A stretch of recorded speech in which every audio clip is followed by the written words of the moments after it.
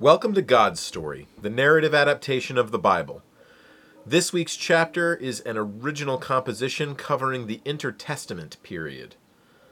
Chapter 24, The Great Silence. The death of Malachi ushered in the beginning of a great prophetic silence.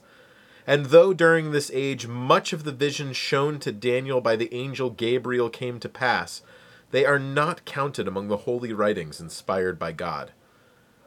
As was shown in Nebuchadnezzar's dream, the golden kingdom of Babylon had already fallen to the Persian kingdom of silver. Because many Jews were still scattered among the nations, far from the rebuilt temple, they created many synagogues, places where they could pray and study all of the writings through their history that God had commanded be written down, called the Tanakh, and be in community with one another so their culture would not be absorbed and erased as generations lived their lives away from Jerusalem. A little more than 100 years after Artaxerxes sent Nehemiah to rebuild Jerusalem's walls, the king from Daniel's vision, a Greek named Alexander the Great, defeated the Persian Empire and ushered in the Bronze Kingdom, making Greek language and culture dominant throughout the land. Though he had never set his sights westward towards the city of Rome, who had already begun conquering neighboring Italian city-states. The reign of Alexander was not long. 7 years after his defeat of Persia, Alexander died. As was foretold, he had no heir, so on his deathbed, those surrounding him asked who should rule after his death. The strongest was his reply, and with those words, control over his vast empire became contested by dynasties born from 4 of his generals. Cassander's line ruled in Macedonia, Alexander's birthplace. Next to him was the house of Lysimachus in Thrace, but the greatest powers were the dynasties of Ptolemy in Egypt and Seleucus in Persia. As Gabriel had shown to Daniel, these kingdoms of the north and the south often vied with each other for power, but it was the Ptolemies who laid claim to Jerusalem for the next 100 years. Though they allowed the Jews to maintain their culture and religion, which caused some among them to view the Greeks favorably, even going so far as to translate the Tanakh into Greek, others felt this influence tainted their culture and faith. During this age, Rome consolidated its control over the entire Italian peninsula.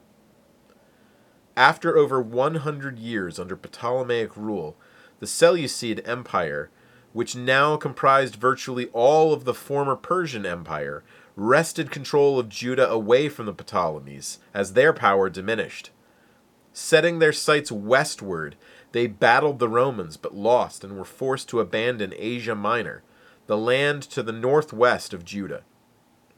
A few decades later, the pro-Grecian Jews bribed the Seleucid king, Antiochus Epiphanes, to allow him to install a high priest of their choosing. But the more traditional Jews did not approve and began to riot. Unlike the Ptolemies, Antiochus had little patience for the Jews and desired that only Greek culture would thrive. As was told in Daniel's vision, Antiochus vented his fury against the Jews, causing some of them to abandon Yahweh. He imposed martial law and forbade the practice of the Jewish faith, going so far as to place an idol inside the rebuilt temple.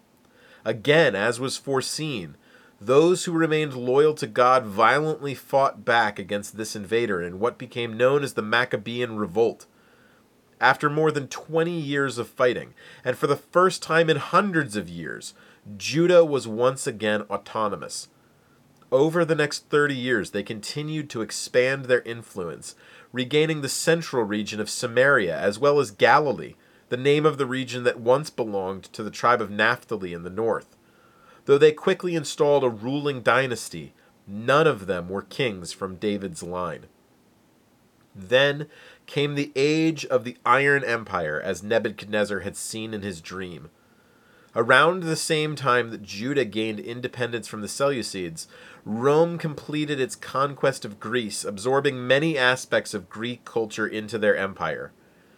Over the next 100 years, Roman legions trampled across the world in all directions. All land that touched the Mediterranean Sea was under their control. The Jews lost the independence they had fought for with such zeal, and Rome installed Herod as king of Judah, which the Romans called Judea, though he ultimately answered to Augustus Caesar, the Roman emperor. Life under indirect Roman rule after nearly 100 years of self-governedness reignited old divisions among the Jews. They bristled at the fact that under Roman rule there were now people living among them who did not follow the law of Moses, who the Jews called Gentiles. There were zealots who sought to violently overthrow the Roman occupiers, much as their ancestors had during the Maccabean revolt. Sadducees, whose seat of power was centralized in the temple, thought it was wise to protect their way of life by aligning themselves with Rome. The Pharisees, who taught throughout the land from the synagogues, desired to keep Jewish culture distinct from outside influences.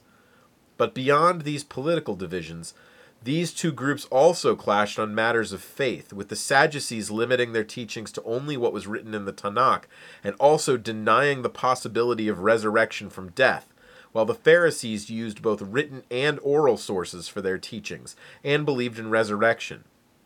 In spite of their disagreements, both groups had members in the Sanhedrin, which met in the temple daily and was the highest court in Judea.